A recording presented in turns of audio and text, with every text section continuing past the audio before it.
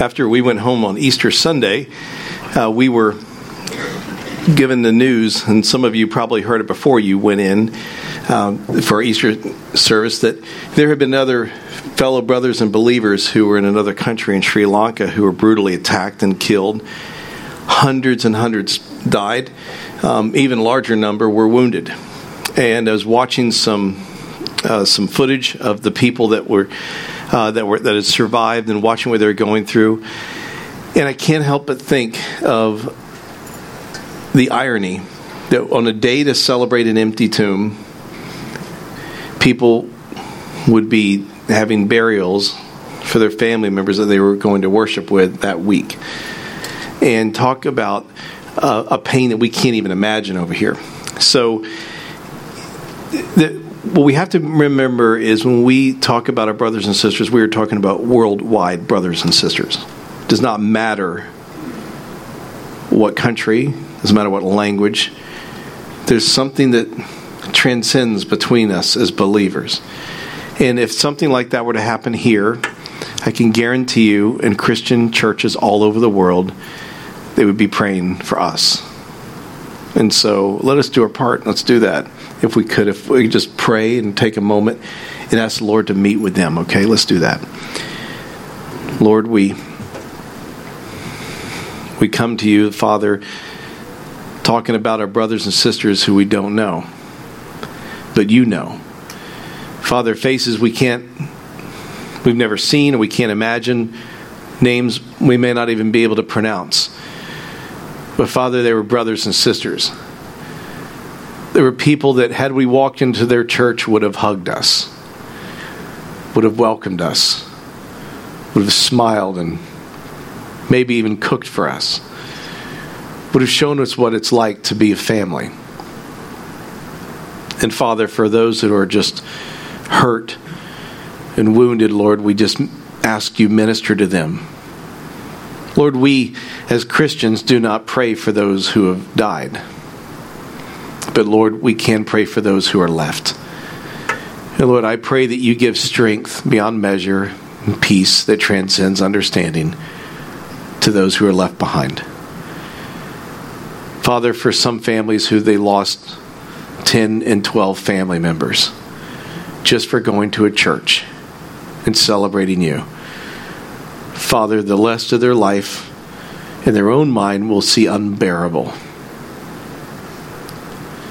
Father, while we cannot imagine that pain, we can tap into the greatness of you.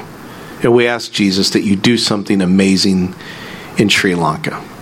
In Christ's name we pray. Amen. Well, if you are new to us, you may not know how we walk through verses here, but we are walking in 1 Samuel chapter 17. We are walking verse by verse by verse. And in this particular case, we're in 1 and 2 Samuel. We started this, months ago. We're now in chapter 17. And sometimes we get through a chapter in a week. Sometimes it may take us a couple of weeks. And so in this particular case, we're going to be picking up in 17, a great, great story. This really unfolds like a movie. I hope you use your imagination for this. And again, while I'm looking around the room, I'm thinking, all I can think of is how much of a blessing it was to serve with you at Easter. I don't care where we meet. If it's under a tree, under a tent, in a building, fanning ourselves. Pat, no guilt, but I wore a sweater vest, just believing it was going to be cold today in here. No pressure for next week. But I look in here, and I just can't help but pinch myself. What it's like to get dirty with you guys. It just means a lot. And so to open up the word here, or under a tree, or under a tent, wherever we are, is a big honor. And as we look at 1 Samuel 17, it's a story, if you grew up in church, that you have heard. And oftentimes, if you're not careful, this is when you mentally almost check out. Oh, David and Goliath. Yep, we're going to, I've heard this one. How to slay our giants. It's more than that. Every time I look at Scripture, I try to do this when I talk to you. I try to find something that's fresh that God gives me, right? But also try to find something that's different that maybe I've missed before. There's a couple things in here that I think might just jump out. So let me catch you up to speed because there's a lot of verses, 50-some verses. So I might paraphrase a couple of them. There's an army that is drawn up on the mountains of the Philistine side, and an army that is drawn up on the other side of the valley, on the side of the Israelites. And these armies have been raised up of ordinary people, farmers, shepherds, carpenters, those kind of things, gather together, given weapons, and go to the front. We were talking about tens and tens of thousands of people about to go to battle. Now, here's what would happen. Often when they would draw people in for battle, there would be a time in negotiations. So as far as you could see, the encampment was gigantic on both sides. Bands are playing, drums are beating, trumpets and horns are being shouted. They're chanting. They're doing everything they can to intimidate the other side. Often, nobility, maybe the leaders would come through at night in meetings under flags of truce, and they would meet and they would negotiate. And so they would find ways of coming to an agreement. Well, the Philistines had chosen another path. They had chosen man-to-man battle. Mano a mano. They brought out the greatest fighter they had and brought him out to the front of the ranks. And there, this man began to taunt. Pick up with me in chapter 17, verse 3. And the Philistines stood on the mountain on one side, and Israel stood on the mountain on the other side, with a valley between them. And there came out from the camp of the Philistines a champion named Goliath of Gath, whose height was 6 cubits and a span. He had a helmet of bronze on his head. He was armed with a coat of mail, and the weight of the coat was 5,000 shekels of bronze. He had bronze armor on his legs and a javelin of bronze slung between his shoulders. The shaft of his spear was like a weaver's beam. His spear's head weighed 600 shekels of iron, and his shield bearer went before him. He stood and shouted to the ranks of Israel, "Why have you come out to draw up for battle? Am I not a Philistine? And are you not servants of Saul? Choose a man for yourselves and let him come down to me. For if he is able to fight with me and kill me, then we will be your servants." Remember that part. Remember that, because it was going to come up later. "But if I prevail against him and kill him, then you shall be my servants and serve us." And the Philistines said, "I defy the ranks of Israel this day. Give me a man that we may fight together." Verse 11. When Saul and all of Israel heard the words of the Philistine, they were dismayed and greatly afraid. So here's a freak of nature. You know, Caleb would be like, if I ask you, stand on this chair, then stand on a telephone book from Chicago, and, well, you would get about your height. He would have this javelin was between his shoulder blades. He could weave it with direct accuracy. The weight of the armor probably weighed as much as David. David is tending sheep. The great rescue of Israel is tending sheep. Meanwhile, there's a man taunting all of Israel. Why were the people dismayed and greatly afraid? Because they had lost heart. They were spiritually dry. They were defeated. And the same thing can happen to you and I. The enemy will often attack us when we are in a time of spiritual dryness and weakness. And so you look at this time, and when you're in your life, when you're spiritually weak, when you're demoralized, when you're angry, when you're ticked off, when you feel like everything's just gone, you're vulnerable. Israel had not had a military victory in years. Even though it seemed like only a couple of weeks ago we were talking about King Saul, we were talking about Jonathan taking on a garrison and winning. This has been years now have transpired. Saul is an old man. He's given up. The Israelites were demoralized because another reason. Their leader was defeated from within. He was discouraged. The Philistines knew it. They had spies. They had people on the inside. They knew that he probably didn't wake up till late in the day, that he was discouraged and he wasn't sending out raiding parties anymore to advance the nature and or the natural borders of Israel. No, they knew their leader was defeated. On top of that, Samuel was no longer alive. Samuel, the prophet who would take a burnt offering and give it to God, and God would fight on our side, that was gone. They had a decrepit king. They had a remnant of an army, and they're facing not only the Philistine army, they're facing a man who's never been defeated. This man was of fame. They had heard of him. This wasn't like, man, where did they drag this giant from? They had known of this man. This man was a killer. This man was somebody to be reckoned with. But what happens is we often lose our awareness of God's power and exaggerate the power of those who are opposed to God. Have you ever thought about that? Think about that. We often lose the awareness of God's power and exaggerate the power of those who are opposed to God.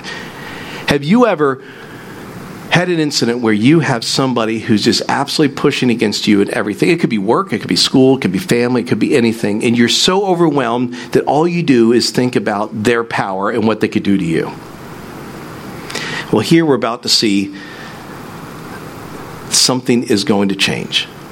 It is going to change on the backs of somebody they never expected. So David's tending sheep. What about his brothers? His brothers are in line ready to fight. His brothers are in battle. They're up there. The son's running back and forth, he takes food here, he takes food there, he comes back, he watches the sheep. It's been 40 days. The brothers are engaged. By the way, they don't feed the army. They depend on family to bring in food. And so, let's pick up and see where we are. Back to the Ponderosa, as the old movie used to say, verse 17. Jesse said to David, his son, "Take for your brothers an ephah of this parched grain and these 10 loaves, and carry them quickly to the camp of your brothers. And also take these 10 cheeses to the commander of their 1,000. See if your brothers are well, and bring some token from them." What do you mean by that, token from them? They didn't write letters. So when a soldier or somebody would go away, they would take things with them, and they would give things to someone to say, "Would you take this to my father? Would you take it to my mother?" So they would know I'm well. They knew you were well by getting that token. Verse 19. Then Saul, and they and all the men of Israel were in the valley of Elah, fighting with the Philistines. And David rose early in the morning, left the sheep with a keeper, and took provisions and went, as his dad Jesse had commanded him. And he came to the encampment as the host was going out to the battle line, shouting the war cry. And Israel and the Philistines drew up for battle, army against army. And David left the things in charge of the keeper of the baggage and ran to the ranks and went and greeted his brothers. Let me stop right here just because we walk through here. He walks up. The army in the morning would be brought out. They would sound drums. Everybody slept during the night. Goliath wasn't out there yelling 24 hours a day. The sun would rise. People would eat breakfast. The armies would gather. You would stand there, spear in hand. 40 days, same station, same routine. Here comes Goliath. Who is one of you that's going to come out here and tackle me on? And so when it said David gets here and he leaves his stuff with the keepers of you have to remember, civilians, everybody traveled. There was a huge commerce system that traveled, and you would leave things with people that you trust. Probably pay him a shekel or something. Verse 23. As he talked with them, behold, the champion, the Philistine of Gath, Goliath by name, came out for the ranks of the Philistines and spoke the same words as before. And David heard him. Boy, those are 4 powerful words. Pretty cool. Goliath has been saying this for 40 days. He came out and spoke the same words, and then what? If you're watching the movie, you know the end of it, you're like, oh yeah. And David heard him. Verse 24. Really, I thought that was pretty cool anyways. Verse 24. All the men of Israel, when they saw the man, fled from him and were much afraid. And the men of Israel said, have you seen this man who's come up? Surely he's come up to defy Israel, and the king will enrich the man who kills him with great riches and will give him his daughter and make his father's house free in Israel. Wow, David's like, what? Oh yeah, man, any guy who kills him, he's gonna make him rich. He's gonna give you his daughter to marry. And better than that, no more taxes for the rest of your life. So when he says here, makes his father's house free in Israel, no more taxation. No more, we need more money because we need an army. No more, we need more money because we're building a new palace. Verse 26. And David said to the men who stood by him, what shall be done for the man who kills this Philistine and takes away the reproach from Israel? For who is this uncircumcised Philistine that he should defy the armies of the living God? Well, he's calling him out. Who is this uncircumcised man who defies the armies of God? Notice he said living God. He's not talking about the plural gods that the Philistines had. Philistine gods were made by men. They were made of stone. They were made of iron. They were made of wood. Some of you who remember when the ark was stolen by the Philistines, when they brought it into a room, they came in the next day and the head of one of their gods had fallen off. Maybe that impacted them. No, they just put them back on there and started worshiping them again. And so when David comes out and yells out that he should defy the armies, plural. He didn't say army. David is definitely referring not only to the physical army of Israel, but also to the spiritual army of angels in knowing what God is capable of. But he also says this, the living God, not one of your gods that you created. Verse 27, and the people answered him in the same way, so shall it be done to the man who kills him. So the people said, what are you going to do? I mean, I know you're pretty brave. My dog is brave on the inside of the door. You knock on that door and my dog's just, he is the lion of Lutz, They'll go up to him, probably not going to be that way. In this particular case, we look at this and we think, is David just being, this is a pretty rambunctious young man, right? He's standing in the middle of this army, chanting out, who's going to take it? Oh, yeah, this is a lot of bravado now. But something strikes me here. Think about this one for a minute. This is what I grabbed out of it. David waited a long time to rise up. Years before, David was anointed king over Israel. It was said, you will be king over Israel. David then got a call because he was a great harpist. Hey, come on and play before us. But play before the king. So they dress him up and sit him in the royal court. He would play a harp and put the king to sleep. Maybe that was going to be it. But then David stopped calling for the harp. And what did David do? Or the king stopped calling for the harp. And so David went back to tending sheep. And so he's tending sheep and he's probably wondering, did the prophet of God not tell me I was going to be king of Israel and I'm out here tending sheep? David waited and he waited and he waited. The beauty is in the wait. I didn't tell you this at announcements because it's pretty amazing. We got a phone call from Pat that said, remember 2 weeks ago when we went here, we said, hey, it's going to be, 2 more months on the building and that kind of thing. It then comes to find out that the contractor met with the state and what we thought could be road improvements we'd have to make on Newberger Road, we don't have to do. Saving up to $80,000 on our building. Big deal. To sit there and think, folks, I'm as guilty as anybody going, oh, come on, man, we got to get out there. We got to get out there. But who knows in the waiting game what God will have us do? When you wait, you learn, which is why when you're on your back recovering, Bob Mason, back surgery, I guarantee you, while you're recovering, you see things and hear things and sense God where you might not otherwise. Because you're waiting. But what about us? We're too busy to wait. We move around. We get to church. I've been many times guilty of getting to church with wrong intentions. You know what my intentions were? You're that good to me. I can't wait to see you. I can't wait to see where you're going for lunch, to crash your restaurant. I can't wait to see what you're up to. I can't wait in all this, and I could walk out, and if I'm not careful, I missed why I really should have come. Ministry can do that to you. You start to do things well, and people say, you ought to be a preacher. You ought to be a preacher. Why? Because you love on people. But it should be first and foremost because you love on God. And so here is David wondering and waiting what will happen. Verse 28. It gets good. Get ready.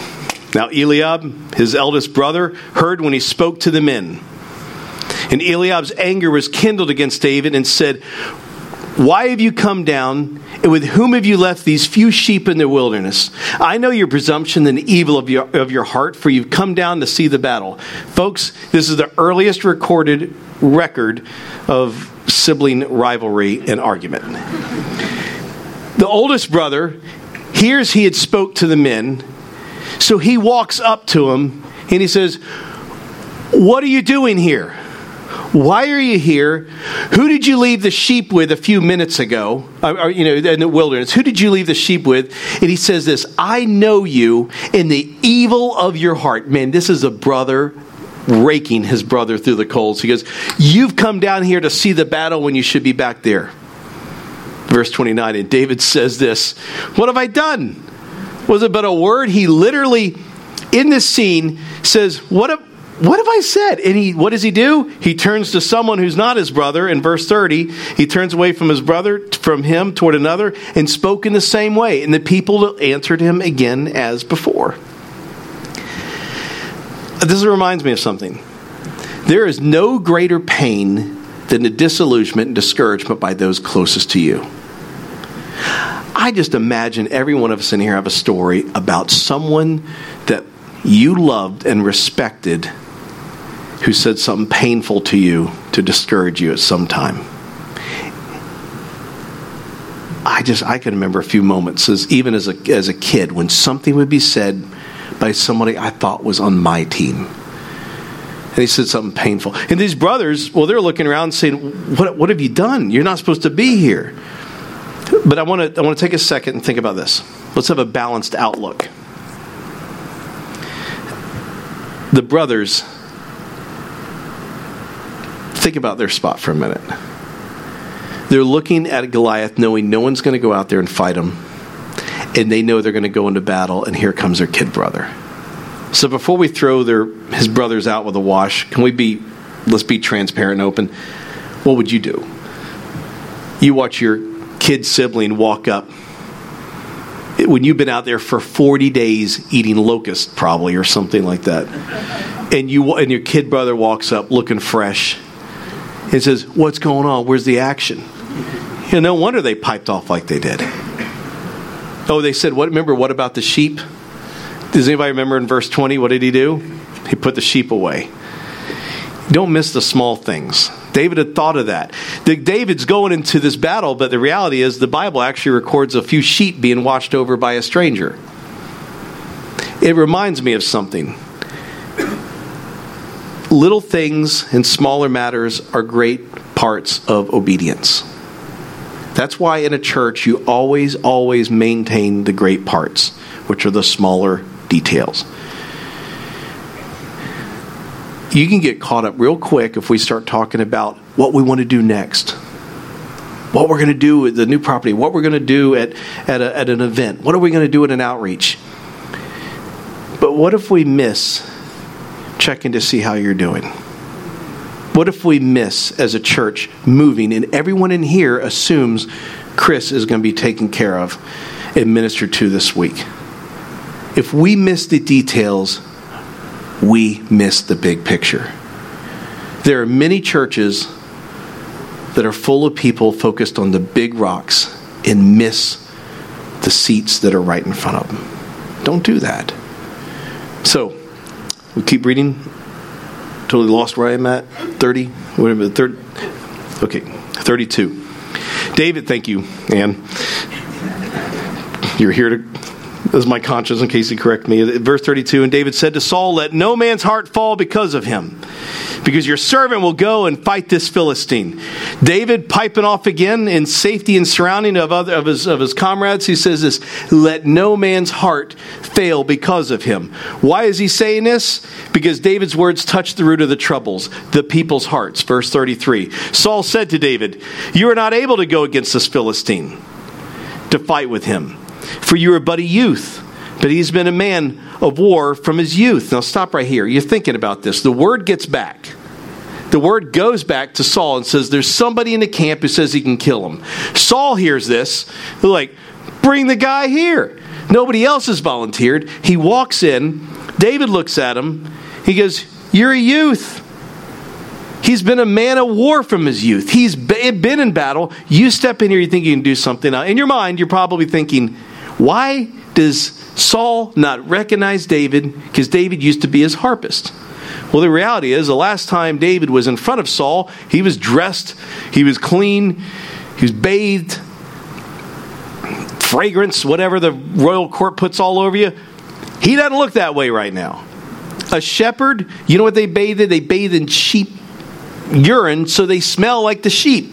A shepherd, you got to remember that shepherds were the lowest of society. Shepherds weren't even allowed in major cities of Israel. Your testimony wouldn't even count in court.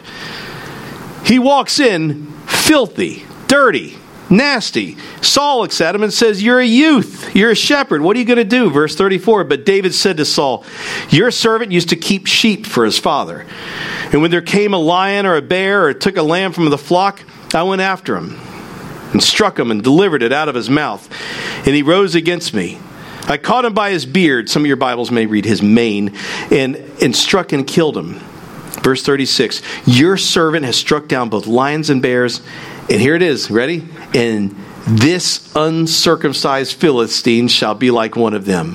For he has defied the armies of the living God. His same speech he gave up on the hill, he's given to the king.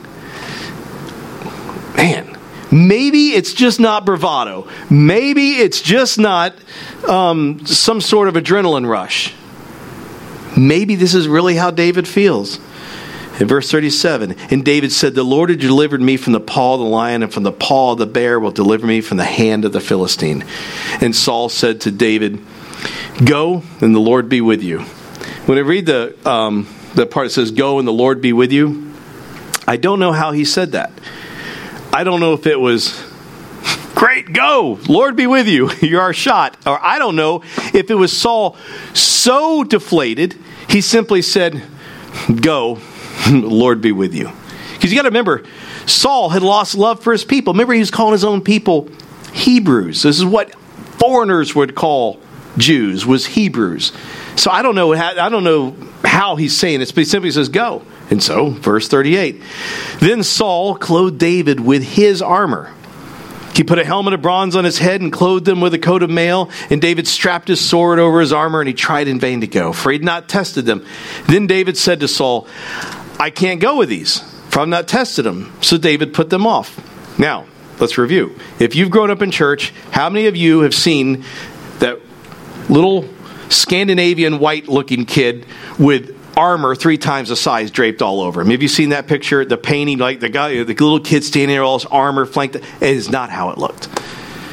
They would not have been silly enough to look at him and say, let's put an extra size 3, extra large on you as a kid. No, David took, it was Saul's armor they put on him. They were gearing him up as best he could. The reason he denied it is because he had never tested it. Those of you who run would never, ever run in brand new shoes on a marathon. You wouldn't do it. You're not going to do it. You're not going to test a bike that you've never ridden before without practicing before. You're not going to go into battle with this kind of thing. And so David says, And a reminder that you and I as a church don't need to copy the weaponry and the tactics that every other church is doing. That means we're different. That means if God has called us to be different, and God has called our church to be different, let's work together with Him. Let's not forget who we are. Let's not ever get tired of a church that in between the last service in here pushed the wall back, painted the place, threw in a door, threw in ceiling tiles, reran electric, did all the work we could do, and did what you all did in masterful ways and still doing in here. And all it cost us was some paint. You know, the worst thing that could happen is we get out to the new place and then we stop doing things like that. We stop getting under trees or tents and we stop getting dirty. We stop calling on you to cook for people that are hurting and we rely on others. Don't rely on what others tell you you should look like and be like as a Christian. We don't need to do that here either. And so the story is about to pick up here in verse 40. Then he took a staff in his hand and chose 5 smooth stones from the brook and put them in the shepherd's pouch, his sling in his hand, and he approached the Philistine. He didn't go around asking somebody, can I have your sling? Can I have your weapon? He chooses the sling he brought. Now, I don't know what it looked like, but when I was in Afghanistan, I picked up, this is called a Buzkashi whip. It's really weird. The reason I brought this in is to kind of give you an illustration of something. This Buzkashi is this really weird game they play with a headless goat. It's like polo, but they play with a headless goat. It's really strange. But anyway, this here is what more than likely the sling would have been constructed of the sling part. So, like we mentioned before, forget the slingshot you bought at Gatlinburg at Stuckey's. That's not it. It would have been on a long pole. It would have been a long cord. This cord is incredibly tight and incredibly strong. This piece is made of 250 feet of goat intestines that would be stretched out in the sun and baked by the sun and brought in. And so twined with probably intestine, the smooth stone about this big would have been placed in a pouch and incredibly, incredibly accurate. He's going to go out and he's going to sling this stone, and he's also carrying 5 stones. So why does he have 5 stones in there? Probably in case he missed. There's a lot of people say, well, he had brothers, and so he had each one for them. We don't know. You can conjecture all you want, but he had a reserve. Probably a smart man. He goes out with his sling. Verse 41. And the Philistine moved forward and came near David. I believe, by the way, in this picture, the army line is here, the army line is here. David has gone out to taunt him. Goliath had gone out to taunt. David goes out to taunt. Now, here comes Goliath he's being drawn out. Verse 42, and when the Philistines looked and saw David, he disdained him, for he was a youth, ruddy and handsome in appearance. By the way, it's not a compliment. That's like you look like a child. You're a city boy. What are you doing here? Verse 43, and the Philistines said to David, am I a dog that you come to me with sticks? And the Philistine cursed David by his gods. The Philistine said to David, come to me and I'll give your flesh to the birds of the air and to the beasts of the field. That, folks, is a huge insult. To this day, if a Jewish person dies in a place in a facility in which he can be buried immediately, he's buried that day. He's buried by sundown. If you go to Israel Orthodox communities, someone dies at noon, they're in the grave before that night. If you said you were not going to bury a body for several days, that's a terrible insult. When you say you're going to leave the body out to be devoured by the buzzards and intentionally left on the field, it's the greatest pain and a sense of legacy lost and dishonor to a Jew. And so David hears this from Goliath. Verse 45, then David said to the Philistine, you come to me with a sword, and with a spear, and with a javelin. But I come to you in the name of the Lord of hosts, the God of the armies of Israel, whom you have defied. This day the Lord will deliver you into my hand, and I will strike you down and cut off your head. I will give the dead bodies of the host of the Philistines this day to the birds of the air and to the wild beasts of the earth, that all the earth may know there is a God in Israel, and that all this assembly may know that the Lord saves not with sword and spear, for the battle is the Lord's, and he will give you into our hand. What we thought was childish bravado in the ranks next to his brother, what we thought was maybe an attempt to impress a king, is now the real deal. He is looking face to face, shouting out a couple hundred feet away, several hundred feet away to Goliath to say, I'm coming for you. And when I come to you, I'm going to cut off your head. Interesting point. David is not carrying anything to cut off his head. Verse 48. When the Philistine arose and came and drew near to meet David, David ran quickly toward the battle line to meet the Philistine. If we can stop for a second, those of you who have been to Israel, you know what how they would sling these instruments. You would run, and you would have a certain way that you would sling the instrument. And those of you who were pitchers in baseball, you knew you had a certain method. Another pitcher had a certain method. Those who would just have a different form. But in any case, you would run, and then you would gain momentum to give even more momentum to the weapon of the stone. And so whether he would come in sideways, whether he would jump in the air and fling it, whatever he did it well. Verse 49, and David put his hand in his bag and took out a stone and slung it and struck the Philistine on his forehead. The stone sank into his forehead and he fell on his face to the ground. So David prevailed over the Philistine with a sling and with a stone and struck the Philistine and killed him. There was no sword in the hand of David. We know at this point Goliath was wounded. He was stunned.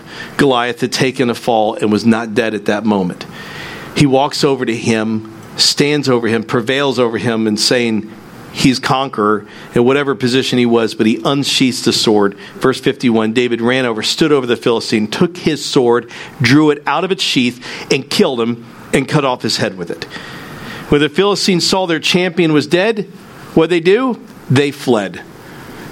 Do you remember what they said they would do if somebody killed Goliath? Anybody remember? They were going to be servants to Israel, right? Yeah, they really held up that end of the bargain, didn't they? Well, they took off. And so they fled.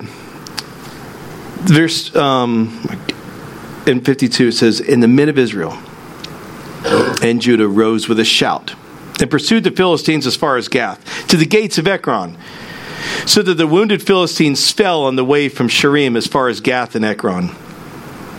And the people of Israel came back from chasing the Philistines, and they plundered their camp. And David took the head of the Philistine, brought it to Jerusalem, but he put his armor in his tent.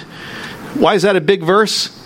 Why did David put his armor in his tent, but he took his head to Jerusalem? Jerusalem, you think, would be pretty a safe city. This place was still embedded with tons of Philistines and people who were aligned with the Philistines. David walks in there holding Goliath's head.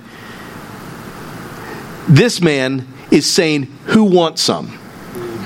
This is a man, you don't forget, when you cut off the head in the middle of the Philistine army, you have to remember this. Don't lose fact that while he's standing there with the head of this giant in his hands,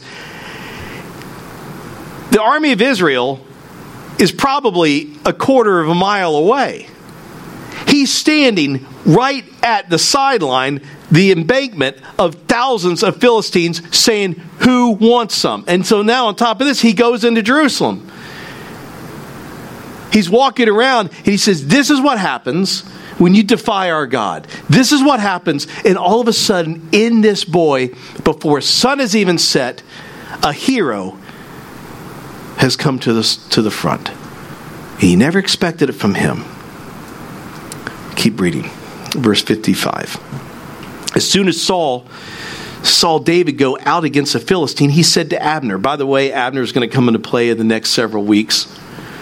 Wow, crazy stuff. Abner, the commander of the army.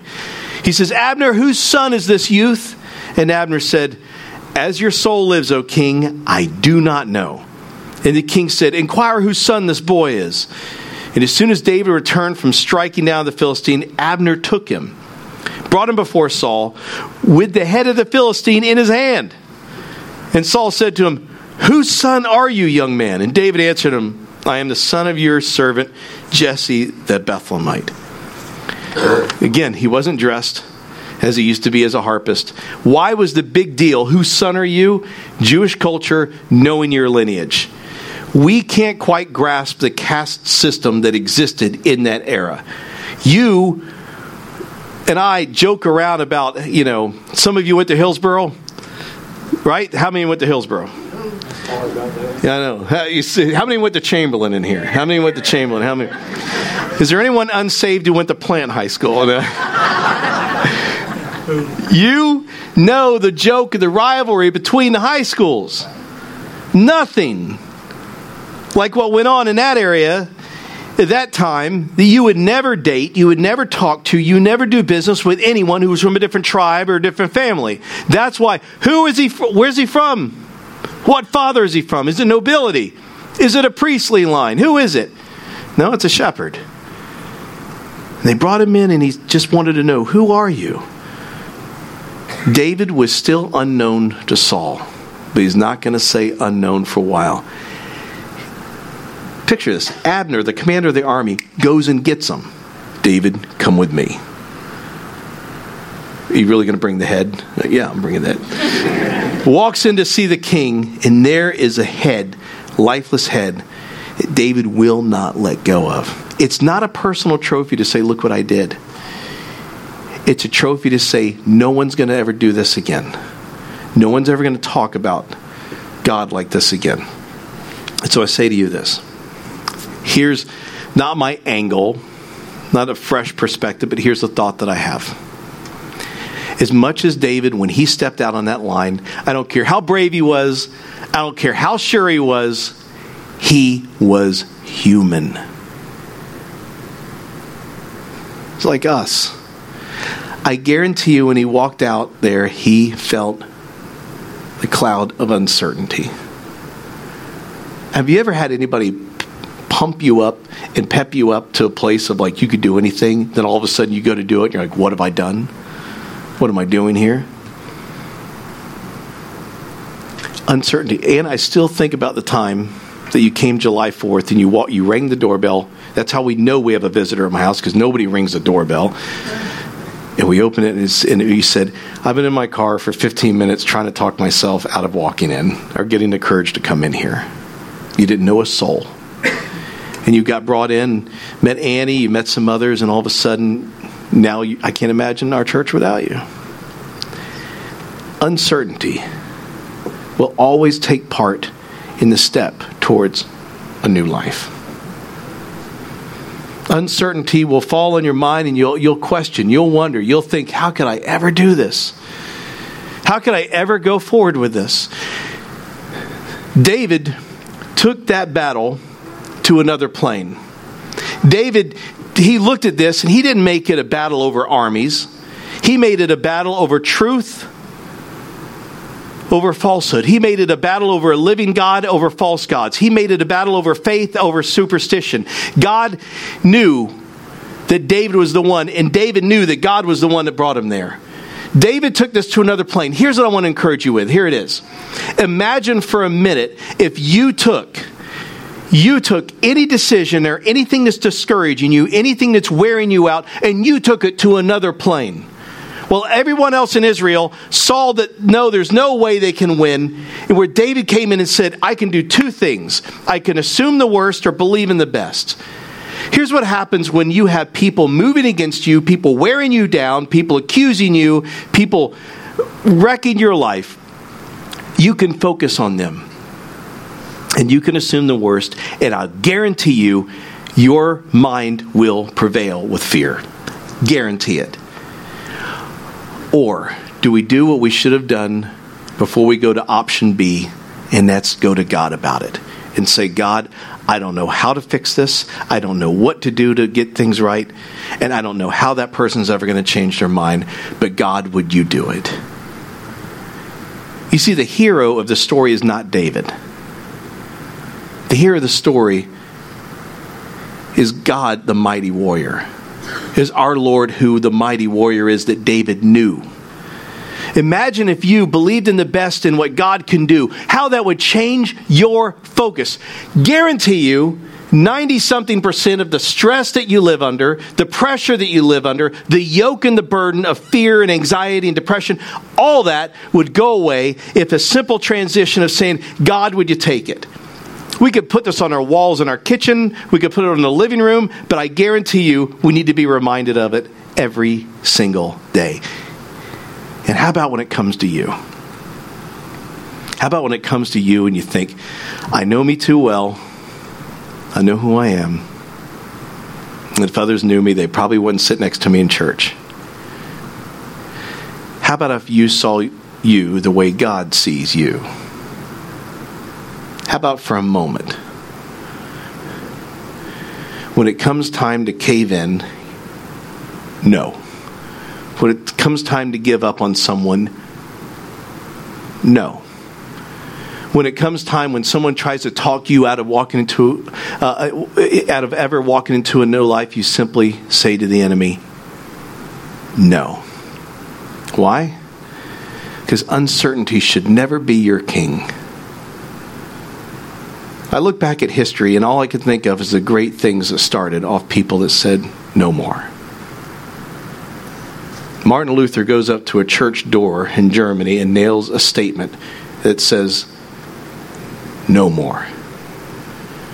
In 1776, in a colonial congress, a group of people rise up against the most powerful king in the world and say, no more. In 1944, on an unknown beach, against machine gun riddled boats, 19-year-olds step out and stand against Nazi terrorism and say, no more. Rosa Parks, when asked to get up, utters a 2-letter word that started a movement. No. Imagine in this world of uncertainty that when things begin to cave in on you and try to identify you and tag you and bring you down, you simply say, no. No more. Doubt and discouragement have a way of lying to you to make you think that that is the path of uncertainty. Or actually, that is the path of certainty. And that faith is the pattern of uncertainty. Folks, that is the greatest lie ever sold. The greatest uncertainty you could ever face is to do nothing. Move forward and take that step into a new life. If you've never received the Lord as your Savior and you've always wondered, well, there's uncertain things, take the step. Never going to try to push you anything. Never try to wear you out. But if you don't know, if you don't take that step, you won't know. I went to a nursing home that yesterday in an Alzheimer's unit. Walked in that door, and to be in that room and look around at 20 or 30 individuals that were of all ages. Some as young as in their 60s. And there they were, dressed in behavior mannerisms as just like they were before they walked in. A lady walked up and said, oh yeah, I'm a home ec teacher. And I'm talking to her, and then a minute later she tells me, I taught home ec. Perfect hair, beautiful makeup, perfect dress. Another gentleman rises up, an older man, he takes off his hat and he starts shaking my hand, and nothing made sense. I go by another gentleman who's turning around, and a lady says, right here, it's right here. Here's a walker. It's right next to you. And I'm looking around thinking in that room, had you ever walked up to any one of those individuals who once thought like you and I did, and ever walk up and tell them that one day life will be like that?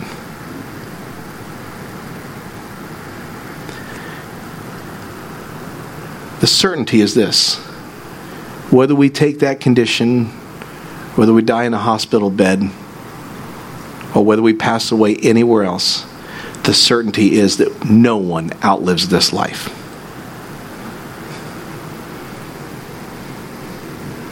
What you think is uncertainty in faith is the most secure thing in the secure field that you will ever walk onto. And when next door, there's a food bank next door. Has anybody seen that sign? It says Tampa Bay Harvest. If we're going to go check it out, who are these people? I walked up thinking, well, they're just people who just feed people. And I was like, I didn't know if they're a Christian organization. I walk up and they're praying outside. And I'm like, that's a good sign. And all of a sudden I meet this minister. He knows somebody whose name's Sixto. What a great name.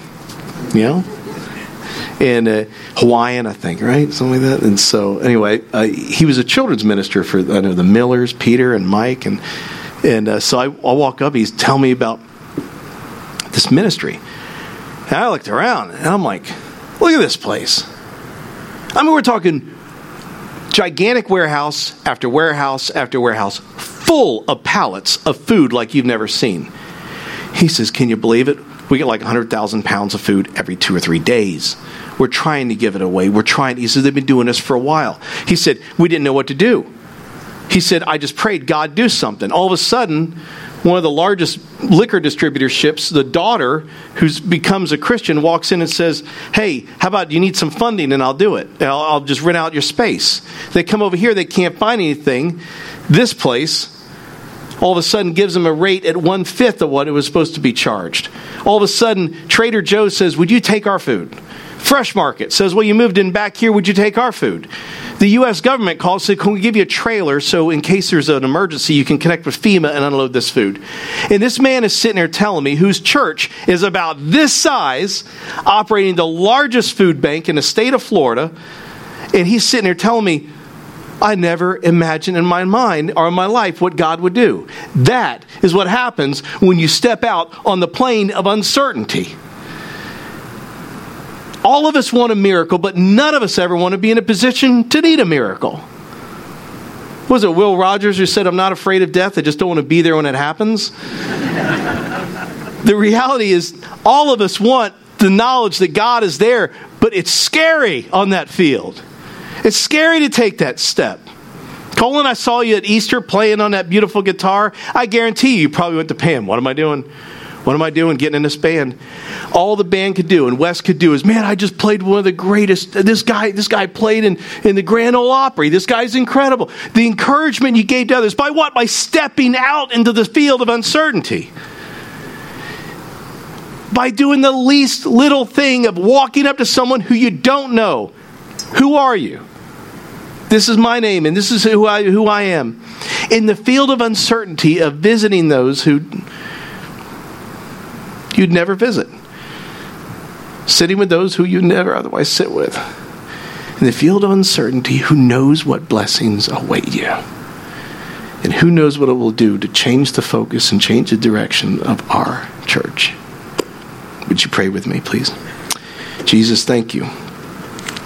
Thank you, Lord, that we look to you not only in times of trial and tribulation, but Lord, we look to you in moments like this to give us the courage to step out into the field of uncertainty. Lord, beyond the promise of what we have and know in our life of the land of safety and security, but Lord, into your realm. Lord, David could have easily stayed in the ranks of logic and reason and never stepped forward, and thank God he did. And God, for those of us who are stuck in the land of culture, logic, and reasoning, give us the courage, Lord, to take a step. And who knows what will happen, not only to others, but in our own life. Thank you, Father, as in David's life, you gave him a promise a long time ago when he waited. And for those in here who felt a calling to serve you, Lord, there's been a wait. Father, may we find you in that journey of wait. May we find you in that first step of uncertainty. We pray these things in Jesus' name.